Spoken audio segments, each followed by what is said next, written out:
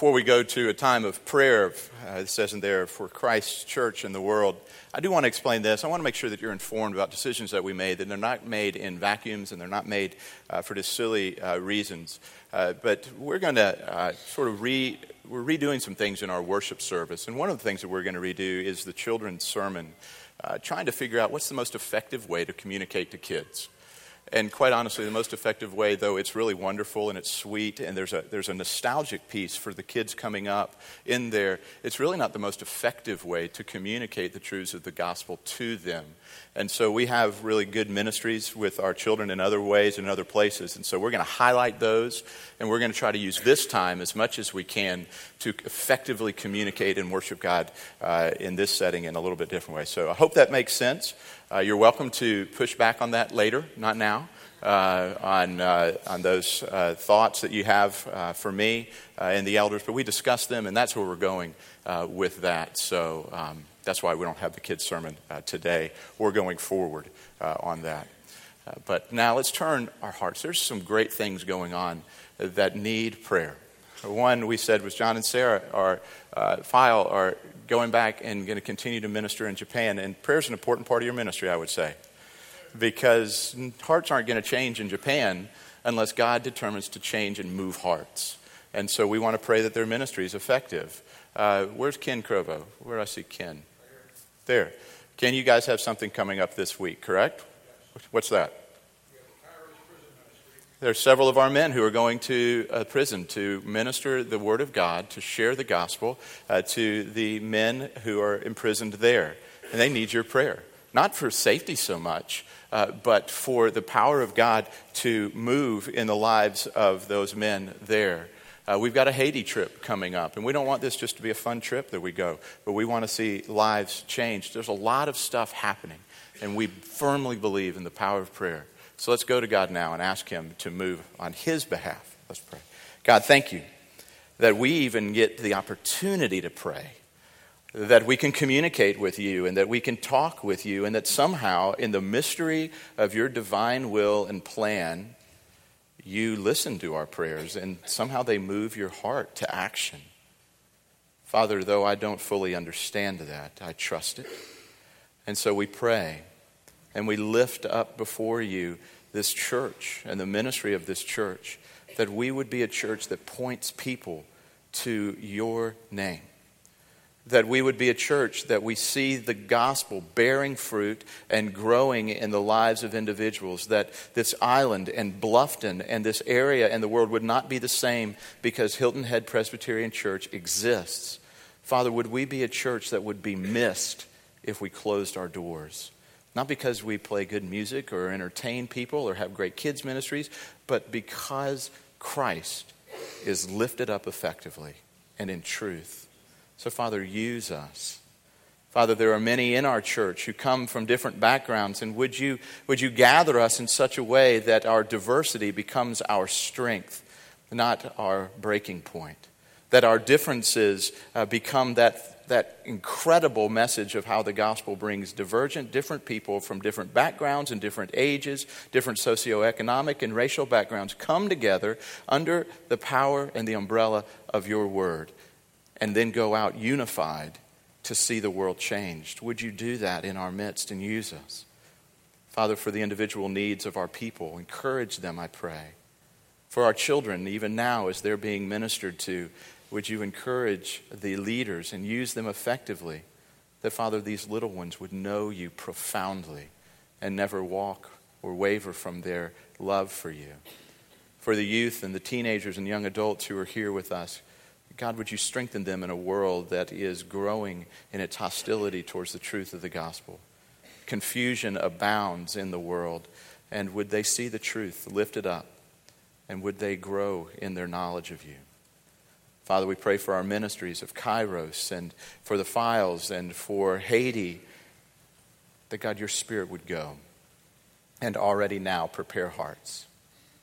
And Father, in that same way, prepare our hearts now to receive your word, to be encouraged by it, and then come to this table and to be nourished by your grace, the beauty of the gospel itself. This we pray in your Son's name. Amen. If you've got your Bibles this morning, I'd encourage you to turn over to Colossians chapter 1. And we're going to look for a few minutes together at this wonderful letter that Paul wrote. And then coming out of our time of discussing God's Word together, we're going to come to this table. Because see, what we're highlighting today, what I wanted to highlight is the simple fact that what we celebrated last week, Easter, has an ongoing significance and meaning in your life. Too often we highlight something in 1 week and then we forget about it. Try to go to a store and buy Easter candy. It's gone. It's moved on. And it's probably Mother's Day is already there, getting ready. So get ready, by the way, for Mother's Day. But then, guess what? As soon as Mother's Day's over, that stuff's gone. And Father's Day comes around, and another holiday. And we keep moving, and we keep moving, and we keep moving. And too often for us in the church, we fail to appropriate, we fail to consider the ongoing power of the gospel of Jesus Christ.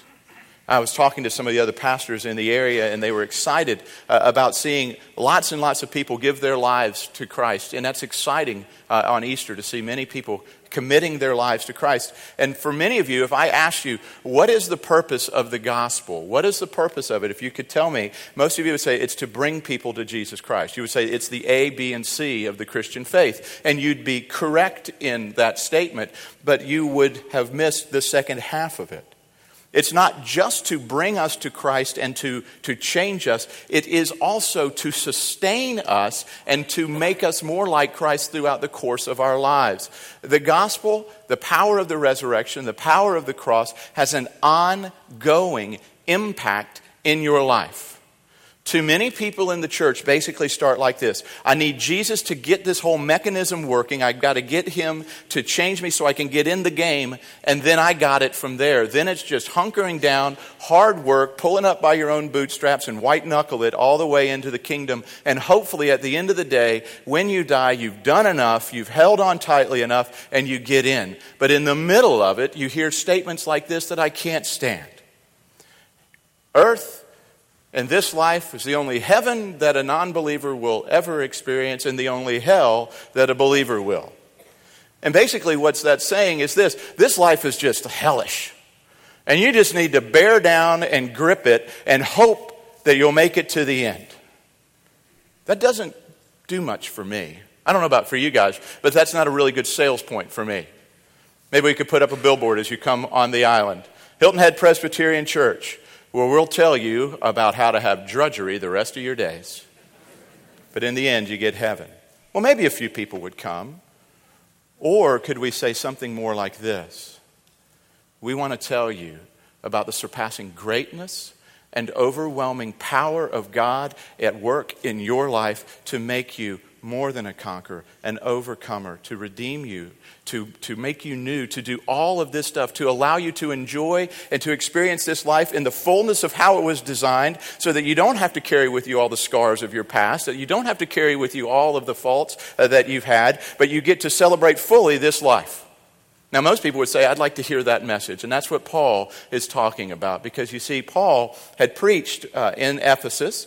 And Ephesus was more of a region. And there was this guy, Epaphras, who had probably come over to Ephesus and listened to Paul. And he went back to his hometown, to Colossae. And he went and he said, I've got to go tell people in Colossae about this gospel, about Jesus Christ. And he began preaching, and he established a church in Colossae.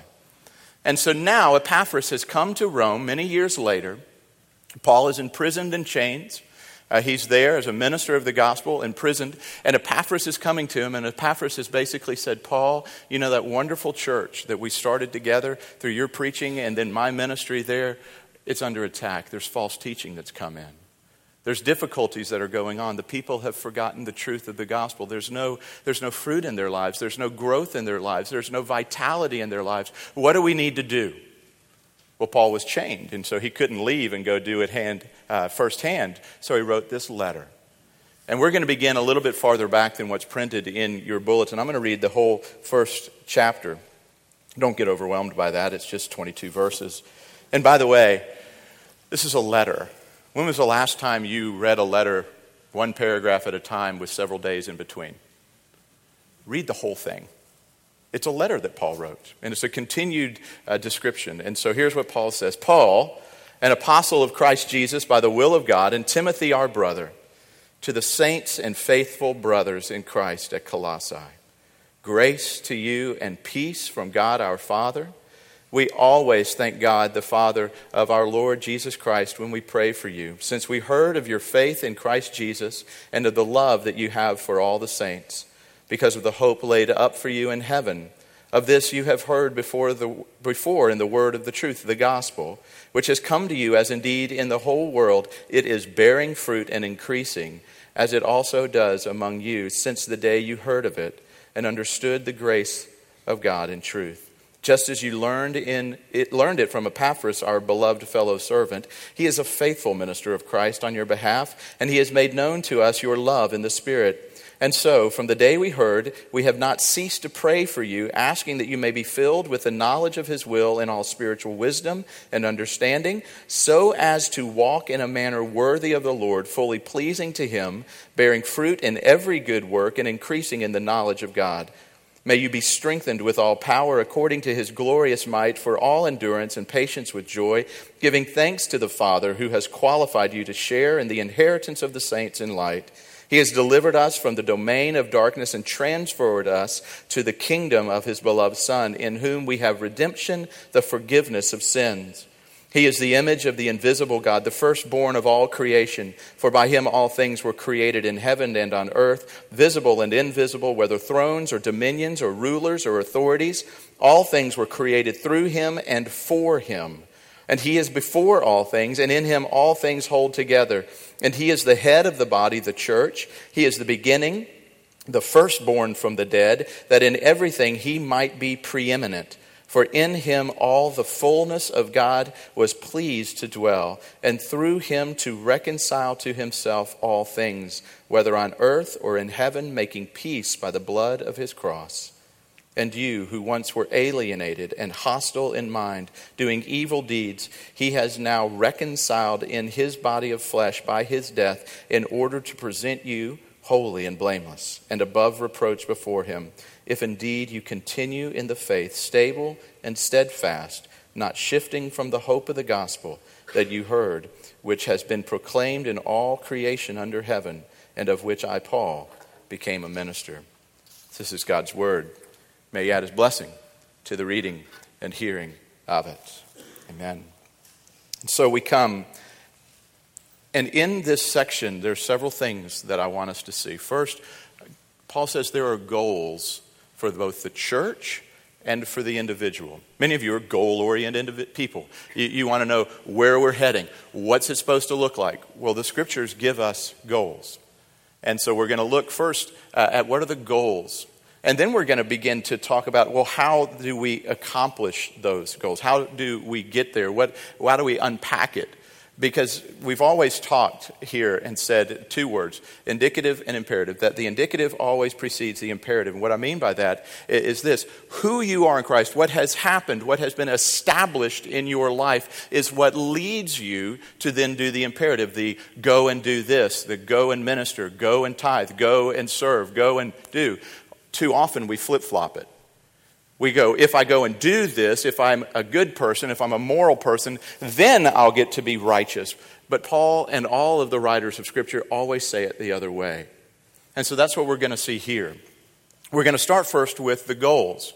Paul says this: the gospel, the goal of the church, of the gospel church, and we need to remember this here at our church and look and see, are we accomplishing what we're supposed to be doing? He says this, I've heard in verse 5 and 6, it says, I've heard that the gospel is bearing fruit and growing around the world. So we need to ask of ourselves as a church, are we bearing fruit and seeing the kingdom of God grow through our ministries? And if we're not, we need to revamp what we're doing. And so I want you to hear this about your leadership, about me, about the elders and deacons and the women's ministry leaders in our church. We are constantly asking those questions. Are we seeing growth in the lives of individuals? And are we seeing growth in the bearing of fruit in the lives of non-believers? I hope one day that what we see more and more in our church is that folks who aren't church, folks who are lost, hear the gospel and come to faith. And that we just see them coming and flooding into our church, because that's what we want to see, is the kingdom of God expanding in that way. So there's macro goals, there's larger goals, and some of those are just that it's growing and bearing fruit in the world. But then Paul downshifts a little bit. He picks up in verse 9 and he says, but there are personal goals. And this is where I want you to really key in and listen. This is what you need to see and hold up in your life. If the gospel is at work in your life, if God is at work in your life, you are going to see these things naturally happening. You know an apple tree how? What's the best way to know whether it's an apple tree or an orange tree? Apples or oranges, right? That they naturally grow those things. I joke around, I've been made fun of over the course of my ministry, of saying you're not going to go out into an apple orchard in the mountains of North Carolina up in Hendersonville in October and see all the apple trees just moaning and groaning and trying and white knuckling to try to pop out some apples. They just happen. It's a natural occurrence. These things that I'm about to list for you should be natural occurrences within the life of a believer. These things should be borne out. We talked about them in a different way called fruit of the Spirit: love, joy, peace, patience, kindness. These are just a little different way of looking at those similar things. And so if you don't see them in your life, you should pause and ask, why don't I see these things? Am I moving towards these goals? And here they are. They're listed out there for us. Paul says, first, I want to see that you are filled with the knowledge of His will. Verse 9, question regularly that I'm asked: what's God's will for my life? Good question. Go find out. That you would learn and know what His will is for your life. And then Paul sort of goes, you see, I'm going to answer that for you. You want to know God's will for your life? Here it is. That you would grow in all spiritual wisdom, in all spiritual manner. Walk in a manner worthy of the Lord. Verse 10. The way you live matters, folks. The way you live matters. Because we talked about God as glorious and weighty and other. It says that if we are bearing His name, if we say that I'm a Christian and I'm going out, that I need to walk in a way that is worthy of His name. Many of you have raised your families in that way. Remember whose name you bear. When you go out into the world, remember whose name you bear. You're a McCutcheon, you're a Smith, you're a Morgan, you're a whomever. You go out into the world and you bear that name. Christ says the same thing. Guess what? There's a watching world, and they know you're here, by the way. You're not incognito. You know what one of the greatest arguments against people who are not churched is of coming to the church? It may be your argument too, if you're just tipping your toe back in. I'm tired of the hypocrisy of Christians. I'm tired of people who say they bear the name of Jesus, who say they love God, who say all of these things, but the manner in which they live their lives doesn't look anything like the God of the Bible that I read.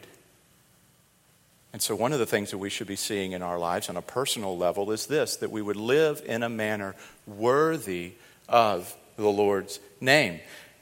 Then it says, and again in verse 10, live in a way that's fully pleasing to the Lord. Bear fruit in every good work. He wants to see you increase in the knowledge of God. Do you study the Bible? Do you have Bible dictionaries in your shelf? Do you have Logos on your cell phone that you can look around and you can study, that you're growing in the knowledge of who God is, that you're a student in all of those things, that you're being strengthened with all power, that you're able to endure the things in this life, and you're able to have patience in this life, with a little caveat there, with joy. Too often what we say is this: oh, just get through it and you'll be okay. Paul doesn't say you just grin and bear it and get through anything. He says if you're a Christian and you're growing in these ways and the gospel has taken a deep and firm root in your life and it's bearing out fruit, you're not only simply going to endure things, and you're not only going to be a patient person, but you're going to have endurance and patience with joy. How many of you drove south on I-95 recently? Anybody? Or no, north. Sorry, I'm going to switch it back. How many of you have driven north on I-95 lately? A few of you? How fun is that in the springtime? We drove to Wilmington, North Carolina on Thursday. Pouring down rain. And it seemed like there must not be anybody left south of here. Because evidently there wasn't anybody left north of here earlier in the winter. Because they're all heading up. And it was standstill. 6 hours of bumper-to-bumper traffic. Yeah, wow, it really was not fun. Now, driving back was really nice because I got to laugh at all the people driving north going, yeah, I was there. Yeah. I endured it. I was somewhat patient, but I don't think Lisa would have categorized me as with joy in all of that.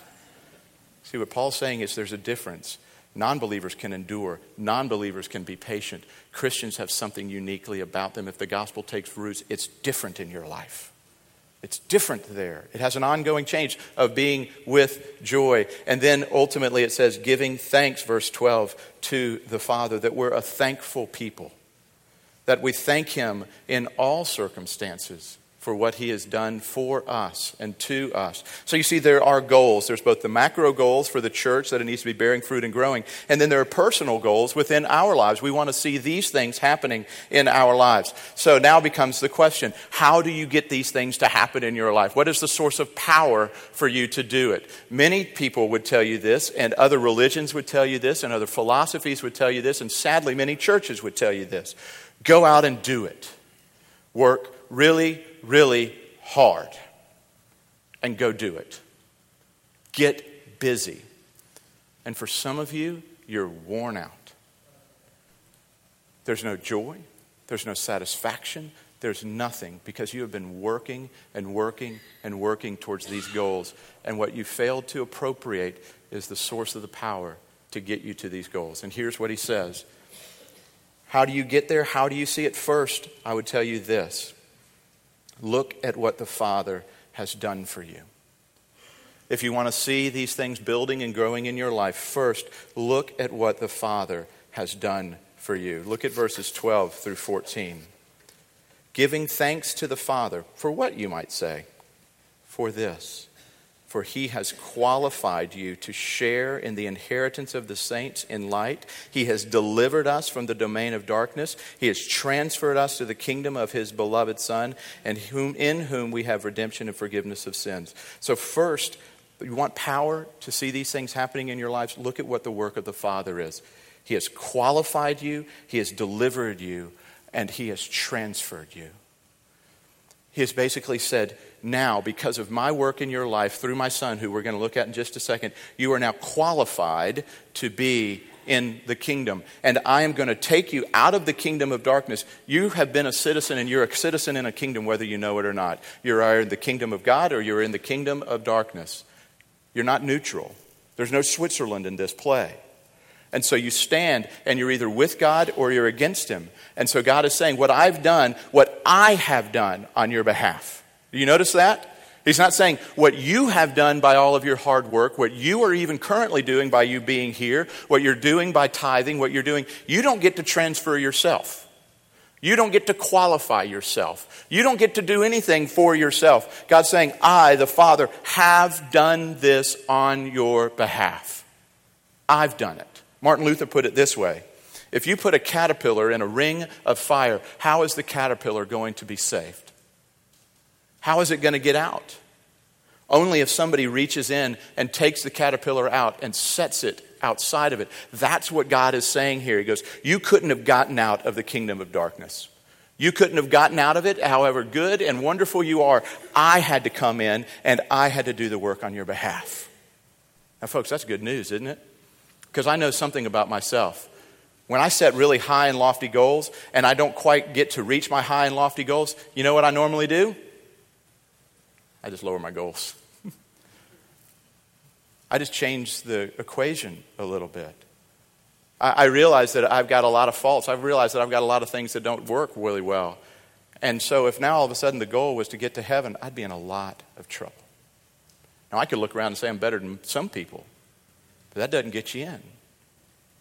You're just a little bit farther along the road to destruction than they are. God is saying, I did this on your behalf.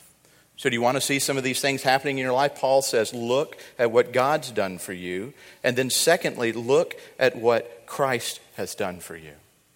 God says he's transferred you. He's made you qualified. He's delivered you. Now look at what Christ has done. Quick sidestep. What makes Christ able to do this? Paul knows your argument. He's an incredible attorney at law. And he says, you might go, Christ. Who's Christ? How can Christ do this? Well, here's what he says. Look at Christ. Christ is the one who was, in verse 16, the creator of all things. He was the object of all of creation.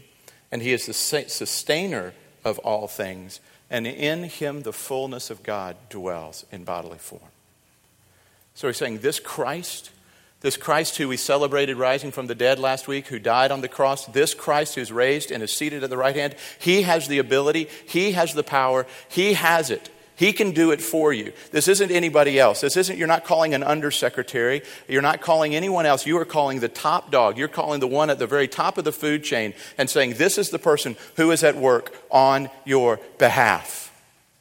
Now, set aside political wranglings and political differences. If you wanted to get something accomplished in this country, maybe it was something simply small. Maybe you had a speeding ticket and you needed to get the speeding ticket taken care of. I would imagine if you could call up to the White House, go into the Oval Office, sit down with the president and say, Mr. President, I've got this speeding ticket. You think you can take care of it? And he said, I'll take care of that for you. And he made a phone call to the South Carolina Highway Patrol Department. Do you think your ticket would get taken care of?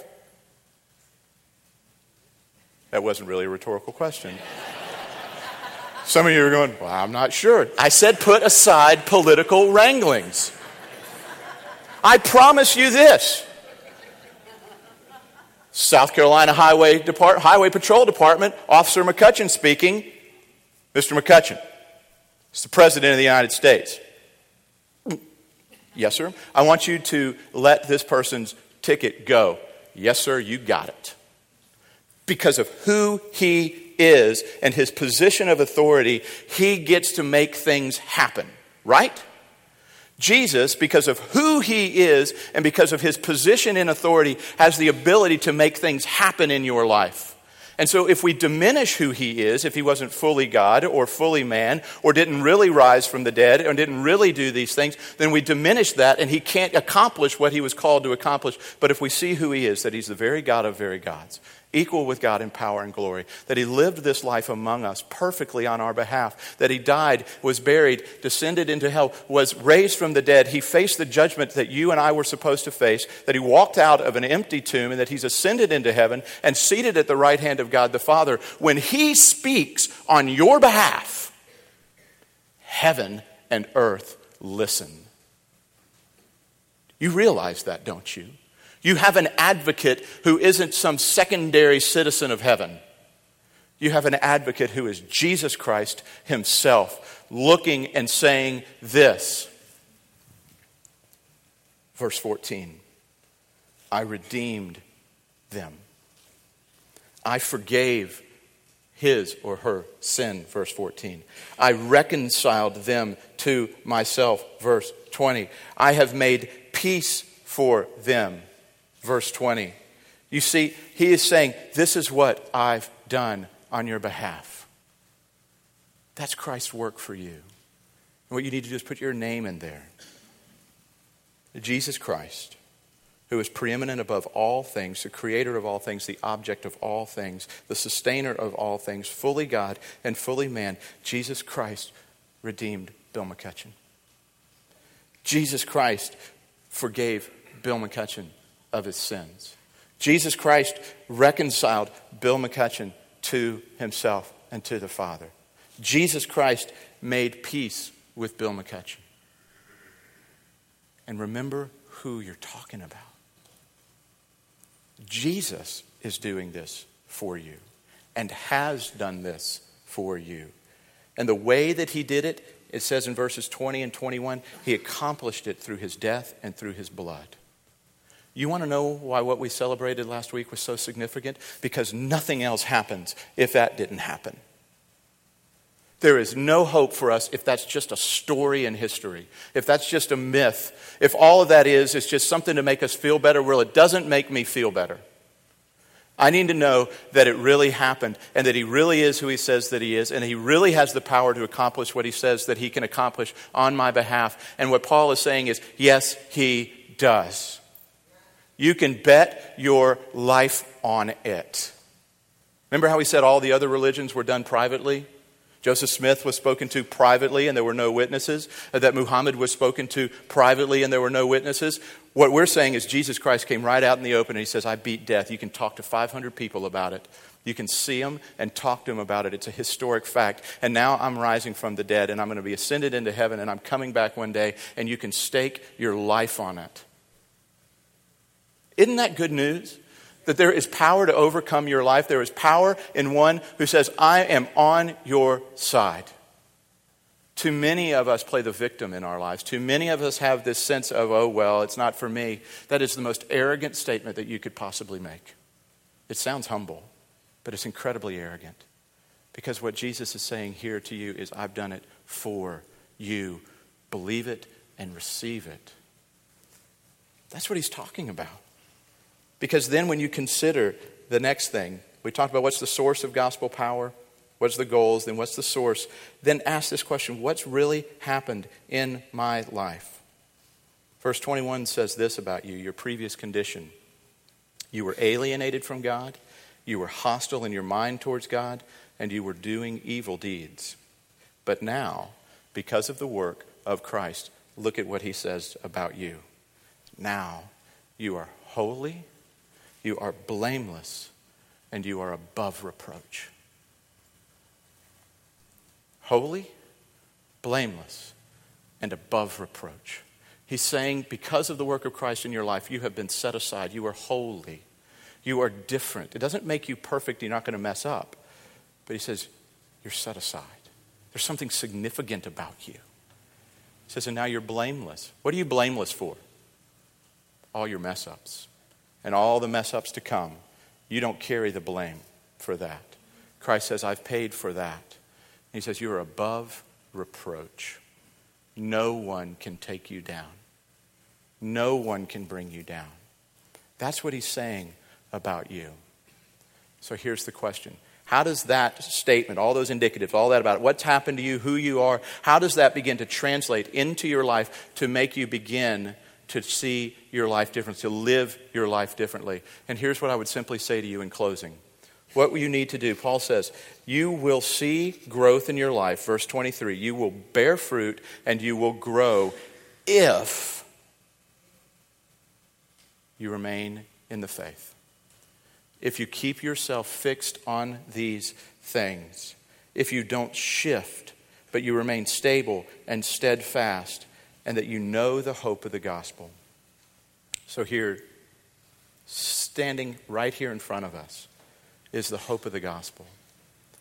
And I would tell you this. Do you want to see vitality in your life? Do you want to see these things growing? Are you wrestling with falling into old sins and falling into this? You've got a marriage that just seems to barely be hanging on and you want it to change? Well, it's not about your spouse. Does your spouse need to change? Probably. But no more so than you do. And how is it that marriages become vital? How is it that children and parents can come back together? How is it that we can be fruitful in our lives?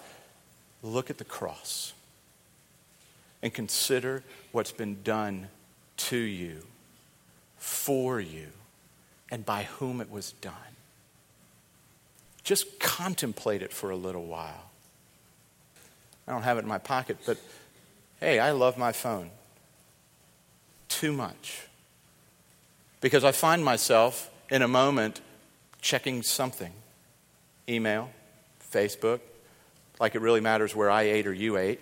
But I'm interested for some reason. And it's just, or I have to check and see who won a basketball game last night, or who's going to win this, or who the Panthers are going to draft so they could continue to be mediocre next year, and all of the different things. I'm just all interested in those things. Paul is saying, do you want to see absolute change in your life? Then stop all the other noise and consider this. Peter put it this way. You can mark this down and read it later. I thought it was amazing. 2 Peter chapter 1, verses 3 to 9. He kind of summarizes a little bit of what Paul's been saying. He says, His divine power, that is God's, has granted to us all things that pertain to life and godliness through the knowledge of Him who called us to His own glory and excellence, by which He has granted to us His precious and very great promises, so that through them you may become partakers of the divine nature, having escaped from the corruption that is in the world because of sinful desire. For this very reason, make every effort to supplement your faith with virtue, virtue with knowledge, knowledge with self-control, self-control with steadfastness, and steadfastness with godliness, and godliness with brotherly affection, and brotherly affection with love. For if these qualities are yours and are increasing, growing and bearing fruit, they keep you from being ineffective or unfruitful in the knowledge of the Lord Jesus Christ. Stop there for a moment. How many of you would say that you're being fruitful and growing in these things? And if you're not, the next question has to be, how are you going to grow? And most of you would say, I got to go get in a Bible study. I got to go to church more. I got to quit drinking. I got to quit smoking. I got to quit this. I got to start this. You would go through a laundry list of things that you have to do in order to become more fruitful and to become more alive in Christ. Look at what Peter says. It's one of the most amazing verses in all the Bible.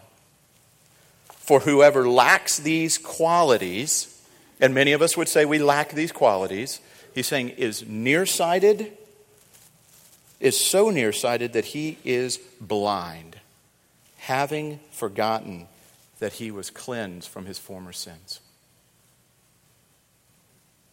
Did you catch that? He didn't say work harder. He said, if you're not being fruitful in your life, if you're not seeing God's work growing in your life, what has happened to you is this: you've forgotten this table. You've forgotten how much God loves you in Christ. You've forgotten how lost you were, how alienated you were, how under destruction you were, and how much, because of the work of Christ, you have been brought into the kingdom of light. You've been given a name. You've been established, called righteous, called holy. You've forgotten that. So if you want to see the fruit of the Spirit grow in your life, if you want to see these things that we've talked about grow in your life, you want to accomplish the goals, go back to the gospel and preach it to yourself every single day. If you want to grow in your marriage, you want to love your wife better, husbands, here's what you need to do. Preach the gospel to yourself in this way. You're not that special either. Jesus Christ had to die for you. And maybe because He could forgive you of your sins and because He could forgive you of your shortcomings, maybe you could forgive your wife of hers. Preach the gospel. Kids, do you want to be able to say no to some of the temptations that are out there? Of sex, of drugs, of going out and living a life that's totally lost? Maybe the way to do that isn't just to say, nope. Maybe it's to say, everything in me wants to go and pursue that because what I'm doing is I'm thinking that there's joy and there's life in those, but I'm going to preach the gospel to myself and say this, that those things, they can't give me life, but only Jesus Christ can give me life. And He died for even my desire to go out and do that. And so, Lord, would you fight on my behalf? Would you be my power to overcome these temptations and live in a way that's worthy of your love? God can do all kinds of incredible things for you. Preach the gospel to yourself. Come to the table. So today we're giving you that opportunity. This isn't a Presbyterian table. This is a Christian table. Jesus said this is a table of remembrance. God was pretty smart because He said this, my folks are going to forget the gospel. So I need to give them tangible, touchable, tastable things to remind them of what's happened in their lives. So He said, I'm going to give you bread.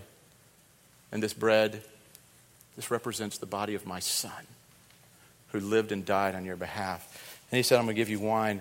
And this cup, it's in remembrance. It's to preach that gospel back to yourself, that this blood that He shed should have been your blood, but it was His on your behalf so that your blood doesn't have to be shed. Because of His life and His death, you can live. And that's awesome news. That's good news. And it's a free table. You don't have to pay to come. You don't even have to be worthy to come. This is a table for the unworthy. To come and to receive grace. So let's pray and then sing of this grace that we've received. God, thank you. Thank you for the beauty of the gospel and what it compels us, the goals that it drives us towards. But it's not from fear behind us that we want to accomplish those goals, but it's because of the unbelievable love set before us that we desire to meet them. Father, we want to know you. We want to know your mercy. We want to know your grace. We want to experience joy. We want to, because we see in Christ all the fullness of it. And we know what you have done on our behalf with him by the power of your Spirit. So God, as we come, prepare us. And would we celebrate with joy this table? Behold the Lamb who takes away the sin of the world. Amen. Let's stand and sing.